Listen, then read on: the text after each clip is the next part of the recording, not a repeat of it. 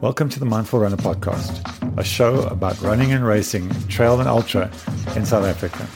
Along the way, we'll be talking training, gear, nutrition, and mindfulness, all in the context of the South African racing scene. I'm your host, Fred Richardson, founder and head coach at Mindful Runner. Stay tuned as I do my best to give you all the information and none of the waffle. In this episode, we're going to talk all things Mac. I'm joined by Mindful Runner coaches Anja Low and Justin Olofsson. The events as they stand, there's a 46K, there is a 50 miler, there is a 100 miler, and then there's a 200 miler. On that 46K, Anja, you want to give us your thoughts first. How would you prep for the 46K? The Mac 46 is a beautiful, amazing race. It's not an easy race. There's a lot of climbing. And you will have to do some race-specific training. If you have a base of around 30 to 40 kilometers a week, you can start your more race-specific training about 3 months before the race, so around fair. Most of the race is on very runnable tracks, so bring some trail intervals into your training.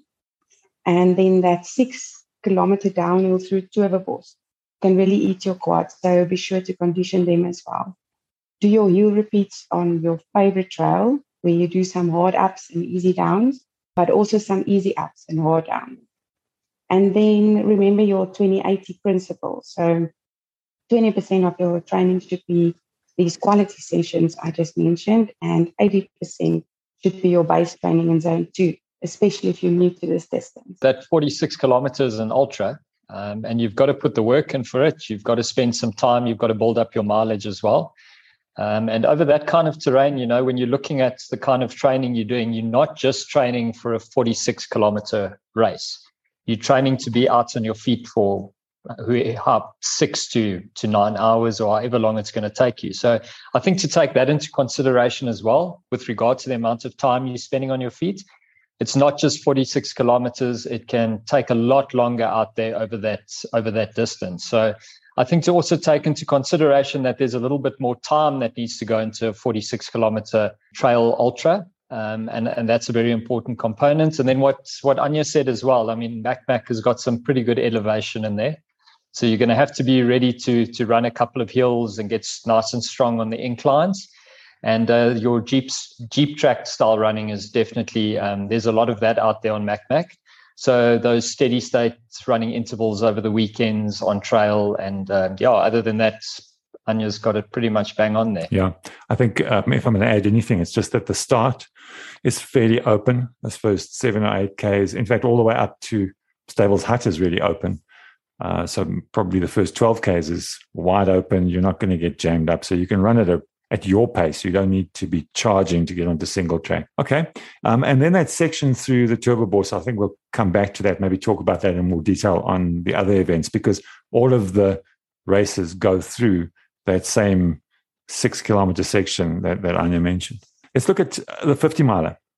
Justin, what are you going to do for that 50 miler in terms of prep? And talk us through what you think of that route. That's a spectacular route out there in Mac. What I love about these Mac events, especially the 50 and the 100 milers, it seems like you've got a bit of ADO and UTD sort of thrown into the mix there. Like mentioned, you've got those Jeep tracks, and then you get taken into a bit of a mountainous section of trail as well. So there's a lot of Jeep track running and some fast running that can be done on Mac on that 50 miler. And then it does change a little bit where it sort of goes into more sort of like mountainous terrain. And then you're going to be doing some pretty good climbing. And as we mentioned, then going down into Toverbosch at the end there. But it packs a bit of a punch as soon as you hit the mountain section of Mac, where you've got to be prepared to, transition from basically running where you'd be doing a lot of faster running to suddenly going into mountainous terrain. So, for the 50 miler, you want to build a nice road base. I would suggest definitely doing some road running, getting some good endurance sessions in on the road. You're going to be having to handle the impact that you're going to be doing on the Jeep tracks, which is definitely going to work in your favor because that's where you can make up a lot of time. And then on the weekends, focus on getting your trail sessions in. That's where you can really dial in on those skills. Get the elevation in. That 50 miler packs some elevation as well. It's It's got enough elevation over that distance, which means that you're going to be working up and down. The terrain is very undulated. So those guys that are strong on the hills, that are going to work the hills and run the hills well, and of course manage themselves. Some guys are stronger on the downhills, some guys on the uphills, but know where your strength is, and then go out on race day and then try and execute it on race day. So getting to know yourself as an athlete, training for this 50 miler for Mac is very, very important, and you've got to get enough mileage behind you. I think that's very important. Put the time in. You could be out there for a long time as well. So that's just in a nutshell what we'd look to focus with on the 50 miler. But don't leave it too late. I would give yourself at least even a 6-month period to prep properly for that 50 miler. Yeah. And in terms of mileage, I mean, you mentioned mileage. What do you think the minimum is going to be in your peak training weeks, in your long training weeks? What kind of distances are you looking to get to? If you're looking at sort of time-wise, I think you've got to look between nothing less than, I'd say, 8 to 10 hours. And then sort of look at getting your mileage up. If you can handle those 100-kilometer weeks, you can handle those 80K weeks, that's going to count in your favor. Because at the end of the day, you're training for something that could take a lot longer. I mean, if you're out there on your feet for 12 to 14 hours, for instance, I mean, that's a long day out there. So you have to have put in enough time. And I think the comfort of knowing that you can manage that distance, knowing that you've pulled off 100-kilometer weeks, know that you've put in a couple of 120K weeks as well. That's all going to count into your favor. But the thing is with a 50-mile running is suddenly, like getting to know your body, your biomechanics, doing regular body check-ins becomes very important, because there's a lot more impact that's going to take place in the body and through the joints. So you've got to dial in and make sure that you're really switched on regarding that as well. So I would say between, like 8 and 12 hours, I mean, you've got to put those weeks in. It's imperative for that kind of distance. Yeah, I agree with you. And then, as you say, between 80 and 120 Ks, depending on what your goals and objectives are and how much your body can handle. And also the level of experience you have as a runner. You wouldn't be doing 120K weeks in your first year of training. That might be 3, 4, 5 years in. You can handle that kind of thing. But initially, 80Ks would be enough to get you through that event and feeling comfortable. The 100-miler starts at Pilgrim's Rest and joins up with the 50-mile 80Ks into the race pretty much, right? You've run the 100-miler. Yeah, Fred, the 100-miler is such a cool race at Mac. As I mentioned earlier with the 50-miler, you've got a bit of a mixture of ADO and UTD that's involved in that route as well. So you've got to have a pretty good all-around game when you go into a race like Mac. You've got to have a good road base behind you, a lot of endurance running that's been done, focus on biomechanics, making sure that you're running stride and rhythm and stuff like that is all in check. So don't neglect the road work with Mac. It is definitely going to work in your favor, and it is going to be a benefit for you. There is a lot of forest style Jeep track running through there that makes certain sections of the race fast. But then you've got to be able to cash in on that. And that comes back to your training. Have you been doing enough work, on the road, doing a couple of runs where you're just focusing on getting nice and comfortable in your endurance zone? And that's definitely going to work in your favor. And then again, there's Mac is packed with elevation. And knowing where your strengths are in the climbs, you've got to know that where do you need to work on? Do you need to work on your climbing part of yourself as a runner? Is it the descents? Where are your strong points and where are your weak points? So you need to identify that, because I mean, Mac I think it's got over 7,000 meters of elevation over that 100-miler. And again, it starts off very much on your forest style Jeep tracks, and then suddenly you get taken into beautiful mountainous areas. So you've got to have a good all around game here. When you're looking at the kind of mileage that you need to put in for this, you would be thinking that some of the runners that take on these 100-milers have got a little bit of running experience behind them. And then you're looking at getting in those 100 to 120 kilometer weeks in there, if you want to prep properly for it. And then, mixing up the training and giving yourself a good, I would say, look at a window period of 6 to 12 months where you can really focus your training in on this. You can cover all the bases. You can get through all the different components of running, and then go into Mac, and you can really have a good race. There's so many components that you can add into Mac. It's a fun race to train for, because you literally have to focus on everything, because the terrain on that course throws absolutely everything at you. There's bits and pieces of everything. So a good all-round runner, if you've got that as part of your training and that's what you're working on, Mac's going to be a good race for you. Yeah, I think of the 4 events that we're talking about in this initial period, Mac certainly has got the most variety and the most change of scenery and change of elevation. It's a lot of up and down. And it's a lot of different surfaces you're running on. The 200 miler, a completely new distance in South Africa, and last year was the first time they ran it. How would your preparation change for a 200 miler? I mean, in my opinion, there's not much difference between prepping for a 100 miler and a 200 miler. You're going to go, your strategy would be different. So you'll be approaching that 200 miler a little slower than you would the 100. But in terms of training, there's only a certain amount of training you can do in a week. What are your thoughts, Justin? But you'd hope that the guys that enter for the 200 mile have got some form of running background behind them, because that's just, your body's ability to be able to handle that kind of distance. And it comes down again to prepping for the 100 miler, maybe having a couple of weeks where you really push, 2 or 3 weeks where you go for slightly more distance. Then you'd be looking at your 160 to 200 kilometer weeks, perhaps somewhere in the mix there, see how the body responds. And I think a 200 mile is a journey of discovery in many senses, because you're going to discover what your body can manage, and that kind of stuff. So it's a completely different kettle of fish, although it is based on the same kind of training you do for a 100 miler. But I think that's where you've really got to know your body well. You have to dial in to things like nutrition, refine that absolutely down to a specific point. I think with the nutrition side of it, I think you're going to possibly be moving a little bit slower on a 200 miler. So, does your nutrition then change on a race like that?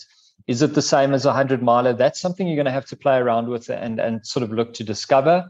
But as I mentioned, it's a journey of discovery. So it's getting to know your body and it's getting to know yourself better as a runner as well. So, yeah, I think a couple of key elements. Put in a couple of bigger weeks, 160 to 200 kilometer weeks, and probably start again a year of preparation for something like that. If you want to get out of it and still enjoy running afterwards, I suppose. Yeah, I got to agree with that. I think one of the keys for me, the approach I would be taking, and we have got a couple of 200 milers, is more mountain trips, more time spent out, just moving through big terrain and spending a long time moving through into the dark, starting early in the morning, working out how much sleep you can get away with. They're really, as you say, learning your body and learning how it responds in those very extreme environments, because it is an extreme environment. Yeah, and just to add there, Fred, the sleep factor. I think, how much sleep are you going to then factor into your race strategy? Are you going to have planned naps? So I think a race strategy for a 200 miler is also something that's very important, is can you manage a nap and then still be able to get up and to move forward? So I agree 100% with those mountain trips, because often in those big mountain trips, you're spending a lot more time out over a distance than you would actually expect, because you are moving a lot slower. So yeah, the mountain trips and then seeing how you handle the sleep. Can you get back up again and keep moving forward? I think that's a challenge in its own. It must be so tough to do a whole 100 miler and then turn around and do it again the other way. That must be so tough mentally. And that's exactly what the experience was with the inaugural event, is that the guys who managed to get through that first 100 miler and then reset themselves from pilgrims and start again, those guys all finished. If you're able to give yourself that excuse of, okay, I've made 100 miles, I'm really good because I've actually run 100 miles, then that's a door you've opened to step out. That's the bailing door that you've just opened. You need to be going into this thing going, I'm running 200 miles. 100 miles is not my race. And so when you get around to pilgrims and you start on that second 100 miles, you just have to treat that as the start of the finishing of your race. It's not an achievement. It is just, you've now got halfway around the course. Now you have to carry on. Don't give yourself that out. Don't open that door. So a real factor there. Okay, let's talk about there are two gotchas here. The first is the Toverboer section, or as Frickie said somebody had called it Satan's garden. So you can see it as magic, you can see it as devilry. But whichever way you approach that section, it's very overgrown, it's very rocky, and if it's wet, it's super slippery. So how are you going to train for that? Or how are you going to approach that section from a training point of view and a racing point of view? Anya, what do you think? From a racing point of view, I think just calculate it into your race strategy to know it's not just 6Ks downhill. It's going to take a bit longer than you expect. Be very careful there. It's really very slippery. I use my hands a lot. So I would grab a tree for extra support so that if my foot slipped, I'm still okay and I'm supported and I don't hurt anything. So just be very careful there.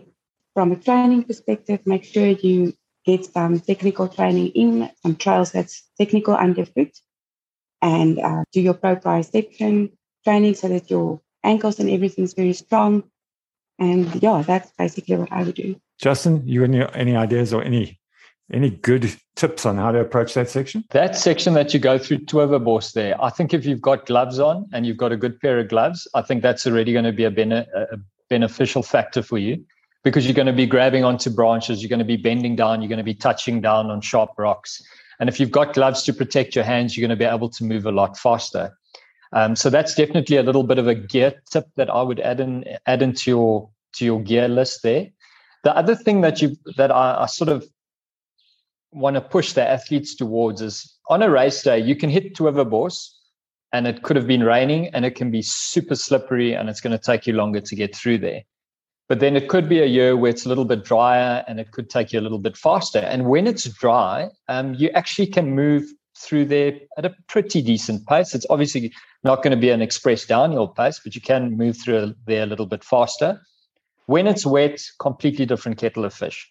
So have a look at the weather before the race and accept the fact that you're going to go in there and it's going to take you a little bit longer. So it doesn't help you go in there and sort of don't look at the weather and, get an idea of this is the time that you want to run. If the weather does change, you might have to add on an extra hour to get through there onto your race time. So to avoid putting yourself under pressure, make sure you've got a good idea of what the weather is going to do over that period. And then also at the same time, don't think about it too much. Take it as it comes. Remember, you're hitting that section of the race when you are going to be tired. So when you get to the checkpoint that's just before Toverbos, take your time, reset yourself, get your mindset into the right place and then go into there and ultimately have fun. Because if you're going to go in there and you're going to get negative when you're in Toverbos, I can tell you right now, it's not going to be a pleasant experience going through there. So rather look at it as a section that you're going to have fun, you're going to enjoy it, and embrace the difficult times that are going to take place through that section. And you've just got to suck it up, because when you get through to the bottom, there's running on Jeep track again, and then it's a lot faster going home. So those are a couple of tips that I would look at with regard to that. And then in your training, do a bit of technical training, as Anya said, do some training where you're going to be a bit challenged underfoot. For me, that was actually my favorite section. I mean, that's why we do trail running, is for these technical sections. So I loved it so much. It felt like there's going to jump a fairy out of behind a rock or something. It was just so beautiful and magical. And something else was also the bridges. Not all of them are easily crossable. So don't be scared to rather cross via the stream.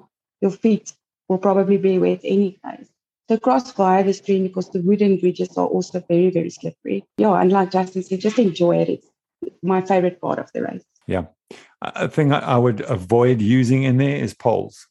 Definitely. The poles will almost certainly get tangled up. You need your hands, as you guys have all said, to grab onto branches, to help yourself over rocks and things. And so if you are using poles during the event, and this is the kind of event that poles would work for you on these long, steady climbs, put the poles away before you descend into that section of the race. And enjoy the beauty. When you pop out the other end, you're at a beautiful aid station, and then it is runnable from there, aside from Frickie's Folly, which turns out is actually not designed by Frickie at all, but was designed by Elof. He's just shifted the blame onto Frickie. If you listen to that podcast, that Frickie's Folly it's a good tester. It's sort of similar, I think, in concept to if you think about all of these events, on Addo, you've got that last big climb. You can hear the finish line, and that last climb just never seems to end. On Ultra Trail Drakensberg, there's a massive big descent that happens just before the finish. And if you're in there in the dark, it is punishing. Mac has got its own flavor of the last hour, really a tough climb to do just when you can see the finish. And you'll see on Carcliff equally, there is a problem area in that finish as well. So all of these events have that last sting in the tail just to make sure that you're as hard as you think you are. Another tip for running Mac is don't get caught up at the aid stations for too long, because it gets quite festive there. Sort of move in there. It's such a homely, and that sort of environment and that atmosphere sort of sucks you in, and then you might sit or stand for that extra 5 minutes. Even though it looks festive and it looks like a party, get in there, get what you need to take and get out of there. Otherwise, you might be spending a bit more time in there than what you actually think that you should be. So as the one side, the guys that are out there to race it seriously, just get in and out of those aid stations and keep moving on and hitting your targets. But it's a great atmosphere, fantastic vibe at Mac. And I think the whole terrain and everything sort of just adds to the value of that event. It's a really good one. Yeah, those aid stations often, and the weather can vary there a lot. As you say, they are potentially a place to spend a lot of time because they do treat you well, but don't mess around there. And then the other thing, I think, if you are really looking to race Mac, you need to take advantage of the road sections and the Jeep track sections and use those runnable sections, because even though the single track is not the predominant surface, the single track that you do is through very stiff indigenous bush with some big climbs, big descents. It's technical and it will slow you down. So you need to make up time on those Jeep track and gravel road sections. And then the last point on the 200 miler, remember that the 200 miler starts at Mac, goes through the Turverbos within the first 2.5 hours of your start. And then eventually you're going to come back there. And final point on that section is, if you can, try and get through it before it gets dark. So in your race strategy, try and get yourself to the bottom of that section before it's dark, because in the dark, you're going to go way slower in that section, probably like half the speed. Especially if the mist sets in there as well. I mean, then you're going to be moving really slowly. Like this year, I mean, the mist moved in over Mac. It was raining and it was really slow going and slow moving. So it was sort of like, you've just got to make sure that you get through there as best as you can, because the weather can set in there fairly heavily and unpredicted as well. I mean, I think we got a lot more rain than was actually predicted in that race. And again, there's a mountainous element to Mac. It's not just running through forests. There is a serious mountain element to Mac, and treat those conditions as they should be. So one of the things that you're going to find, because it's so fast and runnable, there will be times when you will potentially overshoot a fork or overshoot a trail turnoff because you're moving very quickly.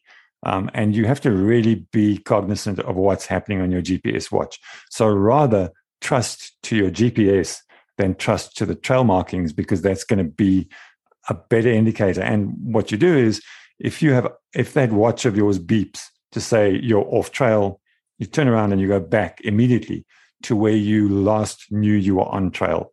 Don't even mess around. Literally just go straight back. As soon as the watch goes, bzzzt, you're off trail, head back to where you saw a marker last and rework your way from there. It's going to save you a lot of headache, because Justin has mentioned the mist as well at night and even in the day. When the mist is thick, you're not going to be able to even see trail markers. So again, your GPS is going to be super important. But even in broad daylight, in those forest sections, the trail will suddenly turn 90 degrees off.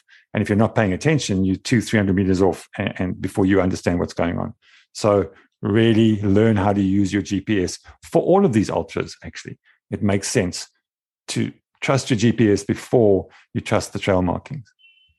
Absolutely. That's a very important point, Fred. And I also think the other thing is that the elements can sometimes knock off those markers. If it's raining heavily, some of those markers get taken off, they get washed away.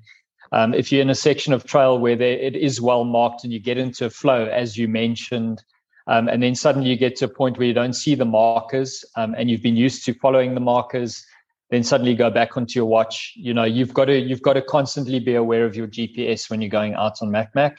And like I said, the elements can sometimes just wash those markers off. That is the nature of the terrain, and that's part of MacMac. So navigation, important component at MacMac, definitely. And the other thing you mentioned was the mist and the dark. So make sure that you know how to use your headlamp in heavy mist.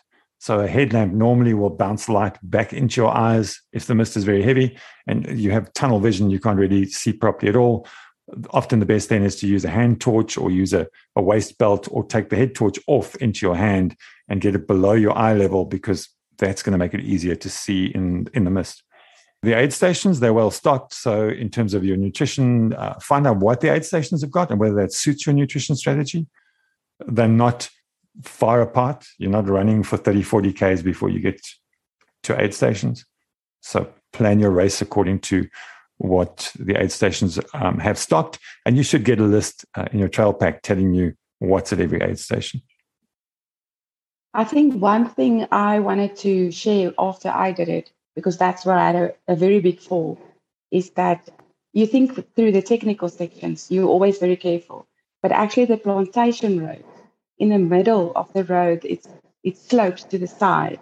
And it's so slippery. It looks like there's sand on it, so you think you can step on it and your feet just slides away. So you can actually have quite a big fall where you think it's runnable if it's a wet day. If it's a dry day, it's a different scenario. But on a wet day, just be careful for that little lump in the middle of the plantation road. Yeah, that's true. Especially that section around Sabi at the start of the 46 and the finish of 4600, the finish for everybody, those roads. And you can see it looks, as you're saying, it looks very hard, but it's a bit sweaty. Your feet can slide on that so easily. So you have to treat that like ice. You have to really press your feet into it as you're running down there. Quick feet, take it easy. Try and run on the sides where you can see vegetation, almost step on grass, and you'll know when you're in that section because it gets super slippery. Yeah, the emphasis again with MacMac is that it's weather dependent. If it's a dry year, you're going to move a lot faster. If it's a wet year, reevaluate your targets, because you're definitely not going to be moving as fast as what you thought you were going to. As Fuki and Elof have said, the cutoffs are very lenient. They're not trying to punish anybody. They're not trying to fail people on the course. Just for reference, Anya, what are the cutoffs on the distances? So your cutoff on your 46 is 12 hours. On your 50 miler, it's 22 hours. 100 miler is 44 hours. And then on your 200 miler, it's 90 hours. So it's very lenient. Yeah, that time seems reasonable, Justin. Yeah, I think these cutoffs are very, very reasonable. I think at the end of the day, I mean, Frikkie and Elof and everyone at the MacMac team wants everybody to get over the line. But yeah, it's a cutoff is something that you don't want to flirt with it. So make sure that you prepare for it so that you're not flirting with that cutoff time. So that's something you don't have to worry about. You know, when you go into the event, don't think, oh, wow, what's the cutoff time? Just have your target and go for your target. Be aware of what it is, but don't focus too much on it. Try and get your training done so that you can finish well under that. Yeah, if you're chasing cutoffs early in the race, you're in trouble. So if you'll be taking on MacMac, generous cutoffs, a very varied route, your preparation needs to be a very rounded prep.